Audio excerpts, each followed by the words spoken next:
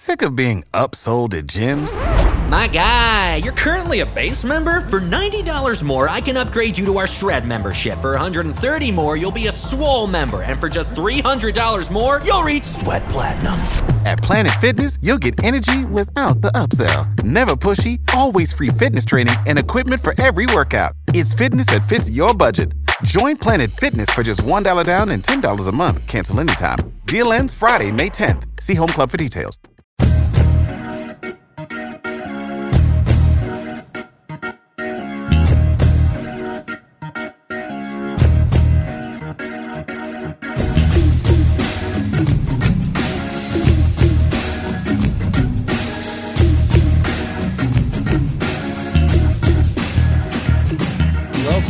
Welcome in another edition of Sports Date with Kyle this week. Thanks for tuning in. Thanks for listening. Thanks for the mostly positive feedback I've gotten on social media for the first two episodes of this that I've released. Again, hope to increase the quality and get a little better at this as episodes go along on Sports Date here. So thanks again to everybody. Coming up later on in the episode, we will get to Rate My Take. We will get to what I'm currently obsessing over. But a couple topics I wanted to dive into for this episode this week. A couple of things that have been bothering me, and I want to give a fair warning as we begin in this episode right now. This is going to be a bit of a self-indulgent episode. The main topic I'm going to get to in a little bit is about one of the teams that I have followed belovedly for years, since I was very young. And I have many problems with this team and the way they're going about business. So coming up later, the main topic I'm going to get to this week is the Detroit Tigers and the state they're in and the issues I have with them. So I just want to give a fair warning. It is a bit self-indulgent. It is an overall theme, though, of teams and how to rebuild your franchise. Every team has to go through that at some point. Seeing that every sport has some type of financial limitations in today's day and age, every team has to go through some type of rebuild or retooling. And the Detroit Tigers are in that scenario right now. So coming up in a little bit, I want to talk a bit about the Detroit Tigers. But I did want to start this week by talking a little bit about the Hall of Fame, the Pro Football Hall of Fame, and Hall of Fames in general, and kind of what's wrong with them, what bothers me about them. This isn't the first year that there's been issues, and there weren't any real issues at the NFL Hall of Fame this year. Next year, it seems, and this is a topic for next year's Sports Tate around this same time, for their centennial class or some anniversary, they're going to induct 20 people into the Hall of Fame, which, if you ask me, kind of dilutes the Hall of Fame. It's a discussion for around, and we can kind of see the class that they're bringing. In the last few years, aside that they should, they don't need to be deciding who is really qualified to join their Hall of Fame and who isn't. Now, baseball has been dealing with this for years. Baseball has been dealing with the steroid crisis on a larger scale in the last 5 years, and now that those athletes are going to be coming up, it's even more in the coming years as we see a lot of these guys have to hit a certain percentage on the Baseball Hall of Fame ballot or risk falling off the ballot entirely. The reckoning is coming because as the top baseball players of yesteryear come onto the ballot and maybe fall a dwindling list of candidates who are qualified and who you think deserve to be in the Hall of Fame anyway. So baseball has been dealing with this moral dilemma now, and so you're going to see Barry Bonds. Is he going to get there? Roger Clemens, all of these guys from that era. David Ortiz is going to be coming up in a few years. I don't believe he ever tested positive in public, but the going theory is that David Ortiz was abusing performance-enhancing drugs in some regard. So we're about to see how do these writers who vote for the Baseball Hall of Fame, how do they view them of the morality of baseball, and they should decide, hey, this guy shouldn't get in because he cheated, or are they going to simply look at the numbers and write it off as a bygone, as kind of a byproduct of the era that was the steroid era. And we're kind of seeing a referendum on a lot of these guys who you see, they're... And you know what? That's an argument that I'm not going to jump into. If they feel that using steroids and cheating, well, that's totally fair that you don't vote for that player to be in the Hall of Fame. There's no controversy there. There shouldn't be any controversy there. But the problem is if you let one steroid player in, you then open the well. The river overflows at that point, where you have to then allow all the steroid users in. Which, okay, that's the era. Otherwise, you're going to have an entire era of baseball players, possibly the most popular era of baseball players, with nobody in, none of the top players being in the Baseball Hall of Fame. And is that something that you want to see? Do you want to see a 5 to 10 year gap in terms of plaques and with names you don't recognize, with names who batted .250 and who didn't get to 400 home runs, but they were good guys? So that decision is coming. And it's coming very soon. And again, with baseball, they've decided to now toe this line about what is acceptable behavior, whether morality needs to be taken into account for these votes, or whether it's simply baseball stats. While they've made their presence known by what they're having Curt Schilling go through now. Now, Curt Schilling is an avid Donald Trump supporter. He is a failed businessman, but what he was a tremendous baseball pitcher. For many years, for the Arizona Diamondbacks, for the Boston Red Sox, had the famous bloody sock game that helped the Boston Red Sox win the World Series and break their streak and their stretch of 70, 80 years without a World Series. And right now, he is on track to come up short. He has not made it yet. There is no real sense of whether he will or not. A lot of these guys seem to kind of hit their ceiling in terms of voting. Now you have to get to 75%, and he's come up short in his years on the ballot. And a lot of the thinking is, well, he dabbles in politics. We don't like him as a person who is involved in politics and the politics he supports, so I'm not going to vote for him. And I don't think that's the place for the Baseball Writers Association of America to stick their foot. I get if you want to say, well, he shouldn't be in the Hall of Fame because of this reason or that reason, like I talked about, steroids. I don't fall one way or another on that line of steroids. If you don't want to vote for a guy because of that, like I said, that's totally fine. But if you don't want to vote for a guy like Curt Schilling because you disagree with his politics, I can't fathom that. I can't justify that in my head, because at that point, you're holding your vote, which is essentially worthless. There's hundreds of these things around the country for baseball writers who most of them haven't been watching every game of baseball. They're reading some stat lines and some yearly stat lines for the athletes who they're voting on and determining who they want to vote in and who they don't want to be. So it's already a very diluted system where it seems like everybody and their brother related to baseball can get a vote. And now these writers, some of them want to kind of hold it and lord it over Curt Schilling's head. Well, I don't like you supporting Donald Trump. I'm not going to vote for you. It doesn't matter if you support Donald Trump or not, or what side of the political aisle and divisiveness you fall on right now. The fact is, this is the Baseball Hall of Fame. This has nothing to do with him outside of that. He ran a failed video game studio and took millions of dollars from the taxpayers of Massachusetts or some northeastern state, and a lot of people harbor ill will about that. There's a lot of ill sentiment towards Curt Schilling, and he's the best example because, again, like I've talked about, should the Baseball Writers Association of America have this ability to hold moral clauses in what they think is right and wrong over players and over their votes? Now, there's no way to really arbitrate that. There's no way to mediate this and make sure the writers are voting for who actually belongs in the Hall of Fame.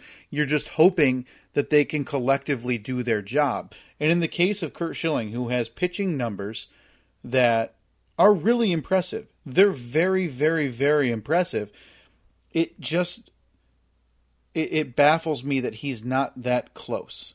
There is a ranking system that has him ranked as the 27th best starting pitcher in all of baseball history, ahead of Tom Glavine, ahead of Jim Palmer, ahead of Mike Mussina, who is probably going, I believe, is going in this year.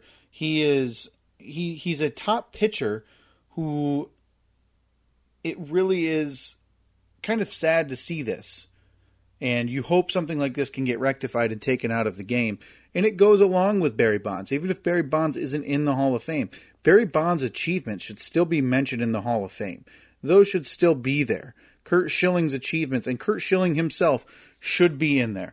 a guy who there was never any speculation about him taking performance-enhancing drugs or anything like that, I don't see how you can continually keep him out. So as of this year, he finished with just under 61% of the vote. Like I said, you need to get to 75% of the ballots by the Baseball Writers Association of America. With 61%, this thinking seems to be he is, quote, on track to make the Baseball Hall of Fame in coming years. It's a weird version of paying your dues. And it's not the way it should be. The man is retired from the sport of baseball. He has accomplished a lot in baseball that every other pitcher, as I just told you, he's the 27th ranked pitcher. Most other pitchers in baseball have never accomplished. To make him pay his dues on the way into the Hall of Fame is an absolute travesty. And going in that line, I got sidetracked a bit there talking about baseball, but the main reason I wanted to bring that up, and it ties in perfectly with the Curt Schilling case that I just discussed, is the Terrell Owens case. Now, Terrell Owens, by all measurements, by all statistics, was a top receiver in NFL history. There's a handful of guys above him that you can look at and say yes, but he is a top-flight, career longevity NFL wide receiver who should have been in the NFL in the Football Hall of Fame on his first ballot and without issue, but he didn't, and he didn't because of things like doing push-ups in his driveway. He didn't because he was an early example of a diva wide receiver who wanted a better contract. He didn't because he was perceived as a locker room issue on his teams, and that's why he floated around teams. And like I talked about with Schilling, this is a real problem because now we have NFL writers and football writers and columnists around the country deciding that, well, I don't like that man's character. I don't like that he held out for a new contract. I don't like that he had agent Drew Rosenhaus talking to the media while I was doing push-ups. And frankly, that is an embarrassment. It's an absolute embarrassment that they made him wait. It's an absolute embarrassment that they made it seem like, well, maybe he doesn't deserve it. When everybody who looks at anything statistic-wise for Terrell Owens and any NFL wide receiver can see very clearly that he deserved to be in the Hall of Fame almost immediately. I can't believe that this is now a thing. That these Hall of Fames are becoming more corrupt than the worst periods of the sports they're covering. We have now baseball writers, like I talked about, holding these issues and political issues over Curt Schilling's head. You know, instead of all the while the sport they're covering has the biggest steroid issue in any sport known to man. And we now have NFL writers who just recently decided, well, I didn't really like Terrell Owens, so he doesn't deserve it. And like I said, it's absolutely embarrassing. It's absolutely embarrassing. And the NFL Hall of Fame, the Pro Football Hall of Fame, was embarrassed last year because Terrell Owens, and I stand by it. I stand by what he did. I think it was fine what he did. He decided, I'm not going to go. I'm just not going to show up. You're going to make me wait for no reason because you don't like the way I did my business. So I'm just not going to show up. He embarrassed the Pro Football Hall of Fame. He was barely mentioned at all on the broadcast and during the ceremony, which is just a travesty and totally unnecessary. You're the Professional Football Hall of Fame. You need to reference the man who, even if he's not there, still is going into that Pro Football Hall of Fame. So you're red in the face because this guy decided to say no to your invitation after you made him wait for reasons that you determine, well, he had to wait because I need to make him realize what he did was wrong. Again, the man is retired from professional football. It feels corrupt. It feels dirty the way that they're doing these actions and making these players seem like you need to live up to my standards.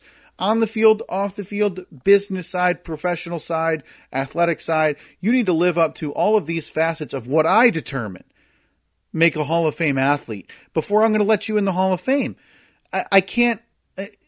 I wish somebody could explain that to me because NFL writers, you've seen the video. Listen, nobody's athletic like these wide receivers and like any athlete like that, let alone columnists who are in their 50s and 60s, who've barely touched a football field, who've barely touched a baseball field, who couldn't hit a 70-mile-an-hour pitch, who couldn't throw a football pass or call a play if they were forced to. Yet they're the ones now, because they have a vote, because they watch the game, They have a vote who can now say, you need to abide by my rules. The Pro Football Hall of Fame, the Baseball Hall of Fame, feel like they're getting out of control in terms of, writer and voter empowerment. And it's not okay. It's a troubling trend. It's a very troubling trend going forward for how this is going to be determined going forward. Quite frankly, that shouldn't matter. What Terrell Owens was doing, like I said, it shouldn't matter. The man, for a while, had the most receptions in a single game in NFL history. He single-handedly almost won the Philadelphia Eagles a Super Bowl on a broken leg. Okay? Donovan McNabb throwing up in the huddle. Terrell Owens on a near broken leg out there against the New England Patriots, trying to win a Super Bowl. The man was a gutsy athlete. You can say he was a bad teammate if you want. I'm sure there's plenty of teammates who would say he's not. And in today's day and age, where it seems like things are veering towards player empowerment, how does this reflect on, let's say, a guy like Duke Johnson, a running back for the Cleveland Browns, who's good, not great, but let's say he explodes. Let's say he has an amazing career and makes the Hall of Fame. Does he have to wait because he said he wanted to be traded from the Cleveland Browns? Because he didn't want to be third string on the Cleveland Browns anymore? Do the Pro Football Hall of Fame writers and voters make him wait? Did they make John Elway wait? He didn't want to play where he got drafted. Are they going to make Eli Manning wait? Because he didn't want to play in San Diego when he was drafted number 1 overall by the Chargers. How do you determine what's okay professionally and what's not okay professionally? Terrell Owens was doing what's best for him.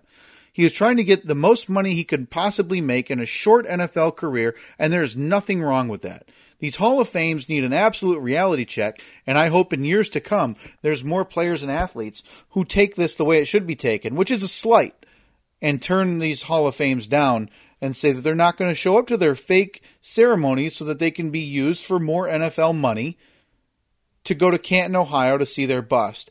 And it bothers me. It bothers me because this is going to be the generation that I grew up watching now. And it's going to be weird for me to see athletes essentially fighting to make the Hall of Fame when, well, no, they're deserved to be in the Hall of Fame. Why aren't they in? Try to explain that to anybody. It absolutely doesn't make sense. It's absolutely not okay. The Hall of Fames are corrupt. They're only getting worse. And it seems like there's no end in sight as these votes get diluted and writers/voters are more spread out to less newspaper and less daily writers and more blogs and internet content that need to drive clicks in order to survive. And I can only hope, I can absolutely only hope that something changes in the voting process in the years to come, because it's unacceptable. Unacceptable. The other thing I wanted to get to today, and I teased this at the start, and I apologized then and I'll apologize again right now for being a bit self-indulgent. I grew up on the Detroit Tigers. I watched the Detroit Tigers in the mid to late 90s when I was a young kid. I remember watching guys like Bobby Higginson, Eric Munson, Dean Palmer, all the way through this era of the early 2000s where they were nearly historically, the worst team in baseball. In 2003, the Detroit Tigers went 43-119, which is the second worst record in baseball of all time, behind the record losses of 120. And that was the low point. It's obviously, like I just said, it's hard to go lower than that. 120 is the record. They hit 119. And to their credit, they started doing the right thing. They started rebuilding. They started paying for free agents. Some of their kids worked out. They built a team. They spent some money. They put fans in the seats. And by 2006, they were in the World Series. They didn't win it. They made the World Series. They lost. They ended up being competitive and winning their division for the better part of the next 8 to 10 years. And that's the good part of the story.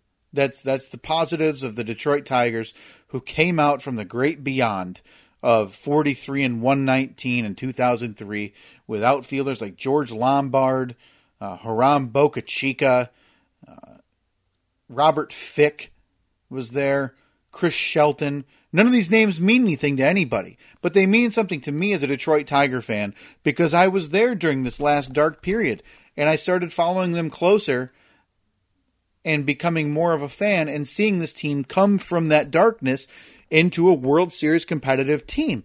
and making the correct trades, signing free agents that matter, seeing some draft picks actually pan out that mattered. That was a sight for sore eyes for the Detroit Tigers, who after the 1984 World Series really fell off the face of the earth, like I said, until the mid-2000s.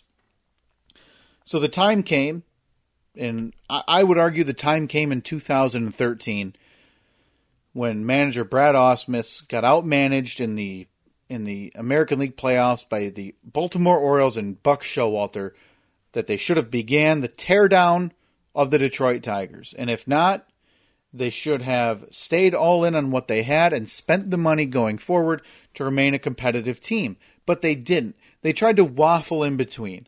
And they lose a guy like Max Scherzer, who's probably one of the top 5 starting pitchers on the planet, because they want to lowball him to stay in Detroit. So he goes to the Washington Nationals and is still an incredible starting pitcher for the Washington Nationals and is setting the world on fire. And then comes the time where they determine, hey, this is over. They need to fully rebuild. And this is the overarching theme of what I want to talk about here. Because there's ways to do a rebuild and there's ways to not do a rebuild. Now, for a while there, the thinking of the way to do a rebuild for your franchise was to tank. You need to be very, very bad for a couple of years, get a lot of high draft picks, get rid of a lot of bloated salaries, and build young. Start young, build it that way. So that's the way that the most recently you've seen the Philadelphia 76ers do it. They started it. Trust the process, they said. Trust the process for the Philadelphia 76ers. They drafted Joel Embiid. They drafted Ben Simmons, who now look like cornerstones of that franchise. And they did that by tanking. But if you look at the entirety of what the Philadelphia 76ers did, they got those 2 players out of it. But what else did they get out of it? They got Markelle Fultz, who is in his 2nd or 3rd year now, already been traded to the Orlando Magic, seems to be on his way to being nothing special. He can't shoot the basketball, he has a shoulder issue, nothing but problems. He was the number 1 pick for the Philadelphia 76ers, gone. Nerlens Noel, another top pick of the Philadelphia 76ers, an early first-round draft pick. Best player available? Where is he? I couldn't tell you. He's not on the Philadelphia 76ers. Jahlil Okafor, another top and early draft pick. Philadelphia 76ers, where is he now? Couldn't tell you. Definitely not with the Philadelphia 76ers. So the Philadelphia 76ers right now are good. I wouldn't say they're great in the NBA, in the Eastern Conference, but they're good. But why are they good? It's because they traded for a guy like Jimmy Butler from Chicago or from Minnesota. It's because they traded for a guy like Tobias Harris. It's not because they tanked. It's because they traded for valuable assets who ended up panning out. You don't need to tank to rebuild your team, to rebuild your franchise. You don't need to tank. It's an absolute salary-shedding move for billionaire owners who are doing it this way, claiming that this is the only way to rebuild a team, when proven it's not. It's absolutely not the only way to do it, and teams like the New York Yankees prove it. The New York Yankees went through a rebuild. Do you see any of their players, their overzealous or their overpaid contracts and bloated salaries from the early to mid-2000s? Do you see any of those on the team anymore? No, you don't, because they've rebuilt. They've rebuilt, and the way they rebuilt was a delicate balance between keeping their youth and keeping their draft picks and those young talents and taking chances, as well as balancing the free agency market. They've done it the right way. They haven't had any 100-loss seasons. They definitely haven't had back-to-back seasons where they've stared 100 losses in the face like the Detroit Tigers are doing today. Another team, you look at the Minnesota Twins, who are closer to what the Detroit Tigers are doing. The Minnesota Twins weren't very good for a few years. They only had one 100-loss season. Right now, and they're at 103 losses, right now the Detroit Tigers are staring down a 118-loss season if their track record holds. 118 losses would be, obviously, like I talked about, the 3rd worst record in all of baseball history. They're tearing this team down piece by piece to the studs. And they're not doing it to rebuild this team into a World Series championship team. They're doing it because Chris Ilitch, the son of a devoted owner in Mike Ilitch of the Detroit Red Wings and Detroit Tigers, simply wants to make more money.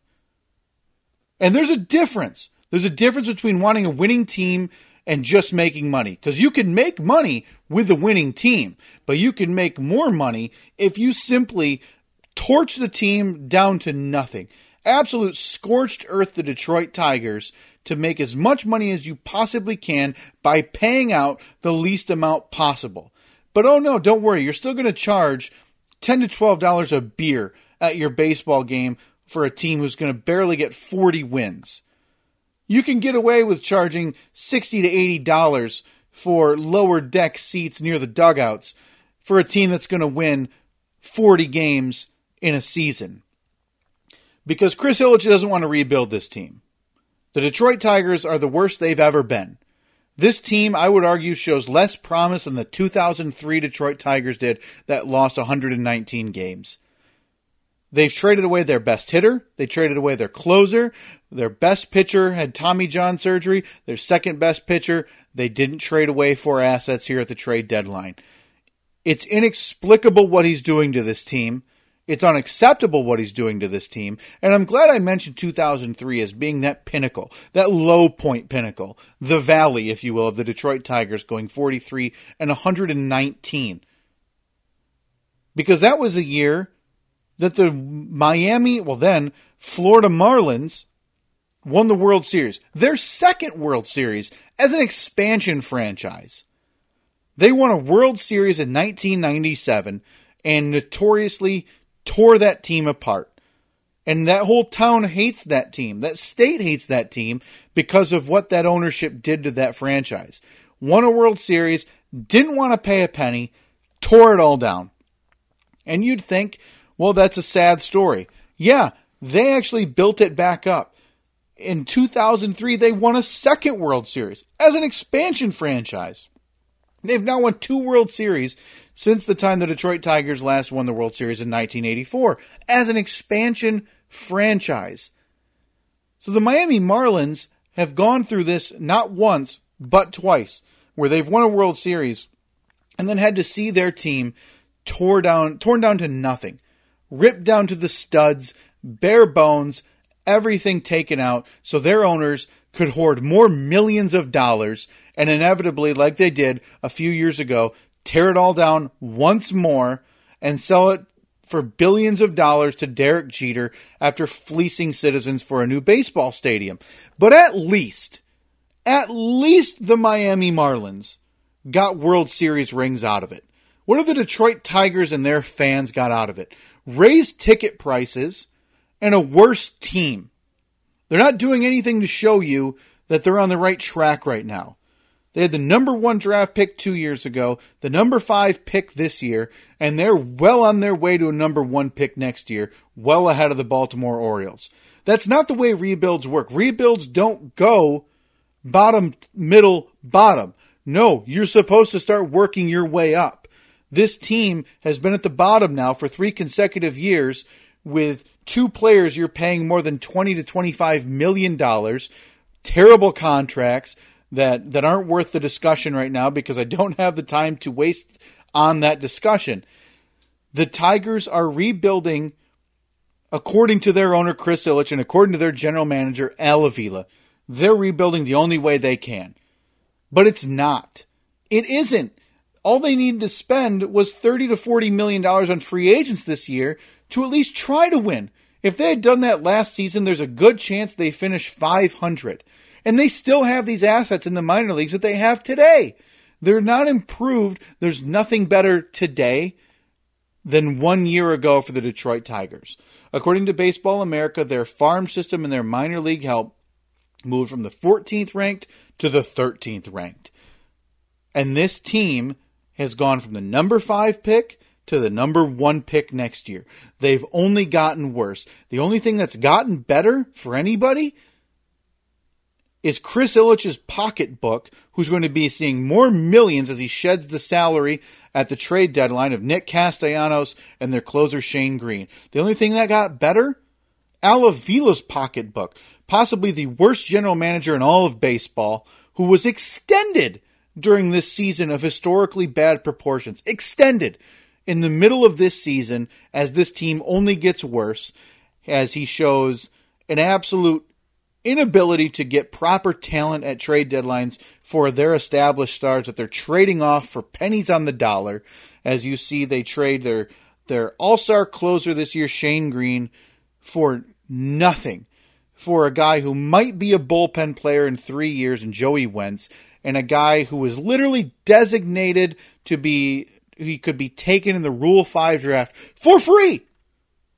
You wouldn't have to give up anything, for free, in Travis Demeritte.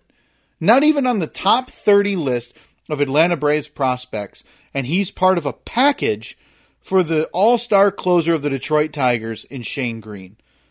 Al Avila has shown himself to be nothing short of incapable, and yet he gets extended. And he does that because him and Chris Ilitch are in the same boat. They both know what needs to be done. They both know that they need to continue tearing down the financial burdens of yesteryear, because Chris's dad, Mike Ilitch, wanted a World Series, and he spent to win a World Series that he did not get before his death. We're at a stage now where Chris Ilitch is spitting in the face of his father. He's absolutely desecrating the grave of what Mike Ilitch wanted, a World Series title for these Detroit Tigers. Rebuilds don't have to be this way. The Minnesota Twins weren't this bad, and now the Minnesota Twins are the best offense in all of baseball. The New York Yankees were never this bad, and today the New York Yankees are the prohibitive favorites for the World Series title. The Houston Astros were bad. I don't know that the Houston Astros were this bad, and now the Houston Astros have a World Series title and are again a top contender for the World Series title this year. At least the Miami Marlins got World Series rings out of it. All Detroit Tiger fans got were close, but not close enough. And please stick with us and believe us when we say we're rebuilding the only way possible. Well, Chris Ilitch, you're not. The attendance shows that. The television ratings show that. Your prospect rankings show that. You're not doing it the right way. And the Detroit Tigers of my younger years, the Detroit Tigers of my teenage and early 20s who competed and who showed that they were World Series contenders, they got there from 2003 to 2006. We are now at the last time the Detroit Tigers made the playoffs, longer than that span. And not only are they not in the playoffs, they're nowhere near the playoffs, and they are the worst team in baseball, and they are possibly on track to be the worst team ever in baseball with 120 losses. It's an absolute travesty. It's unfair. It's unfair to the fans. And I'm not the only fan of a team who's gone through this. I know a lot of people are fans of the Cleveland Browns, who have historically not been good. And now they look to be on the turnaround. There's fans of franchises like this, and it's simply not a rebuild. It's absolutely money-grabbing, salary-shedding for these owners so they can make more millions in their pockets and eventually sell the franchise to hopefully, somebody who gives a damn. Because right now the Detroit Tigers, their ownership does not give a damn about what they're putting out on the field. And that shows by the worst offense in baseball and the worst record in baseball, possibly in all of history. So sorry for that. Thank you for indulging me there on my self-indulgent rant about the Detroit Tigers that has just frustrated me to my core. I appreciate you bearing with me, and I hope I can kind of espouse something in that rant there that you can kind of... It's not staying a fan if you stop watching during these times. It doesn't make me a bad fan if I don't want to watch right now. If they were bad and they had some talent on the field and it looks like they were trying to put a productive team on that field, I would be there. I would be trying to go to a game. I'd be trying to watch more. But right now, they want television ratings. They want your ticket prices because they want to pocket more millions. And it shouldn't be abided by.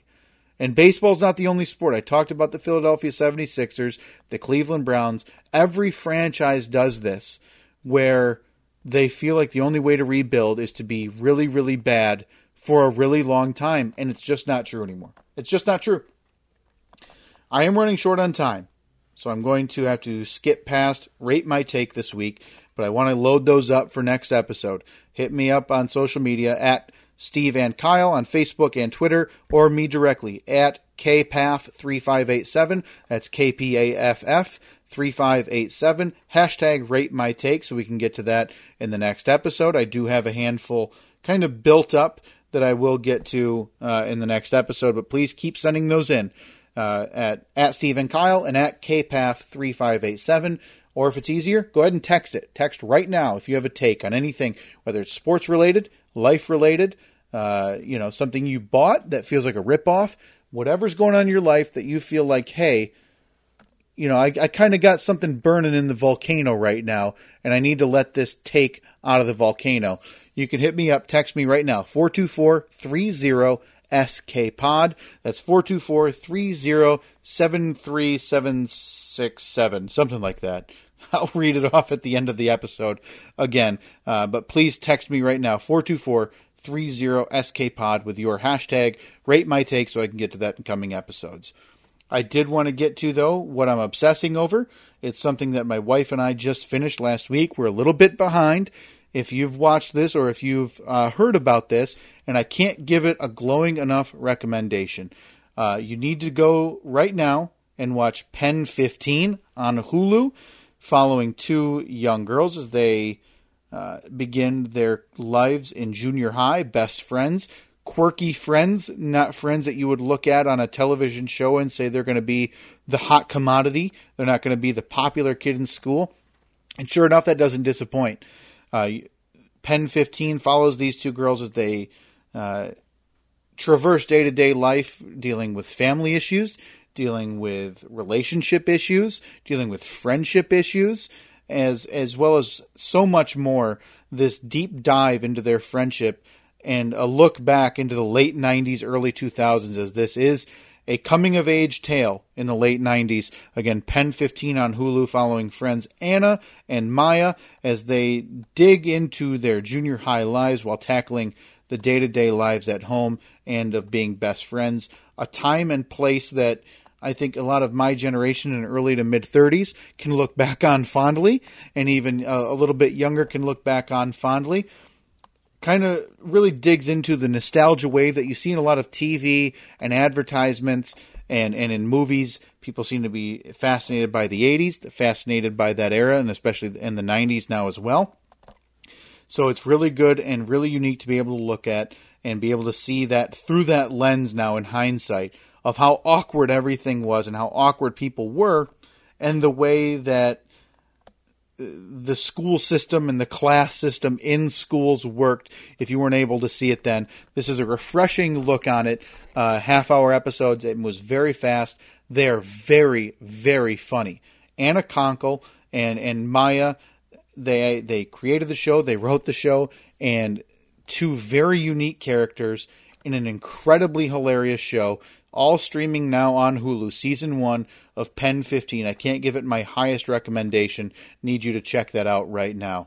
That's all I have for this week. Apologies for skipping Rate My Take. I did get a bit carried away there with my Detroit Tigers rant. So thank you again for listening. Thanks for bearing with me during that. We will be back. Hashtag Rate My Take. You can get a hold of me on social media like I mentioned a few minutes ago. Please do that. Drop those takes in so I can talk about them in coming episodes here of Sports Date with Kyle. And again, the phone number if you want to text right now, whatever you're doing, 424-3075-763. Again, that's 424-3075-763. So go ahead and use that for hashtag Rate My Take. We will be back in a few weeks with another episode. Thanks again for tuning in. We'll talk to you next time.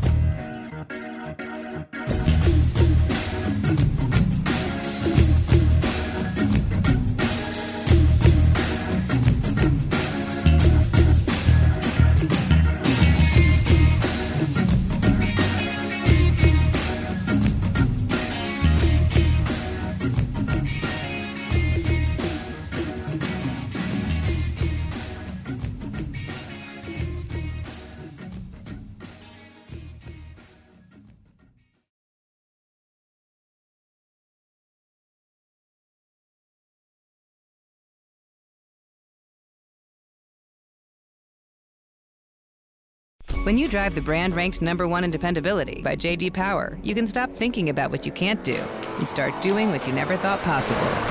Visit your local Kia dealer today to see yourself behind the wheel of the brand-ranked #1 in dependability by J.D. Power. Kia, movement that inspires. Call 800-333-4KIA for details. Always drive safely. Kia received the fewest reported problems among all brands in the J.D. Power 2022 U.S. Vehicle Dependability Study based on 2019 models. See jdpower.com/awards for 2022 details. For the ones who get it done, the most important part is the one you need now. And the best partner is the one who can deliver. That's why millions of maintenance and repair pros trust Grainger, because we have professional-grade supplies for every industry, even hard-to-find products. And we have same-day pickup and next-day delivery on most orders. But most importantly, we have an unwavering commitment to help keep you up and running. Call, click Grainger.com, or just stop by. Grainger, for the ones who get it done.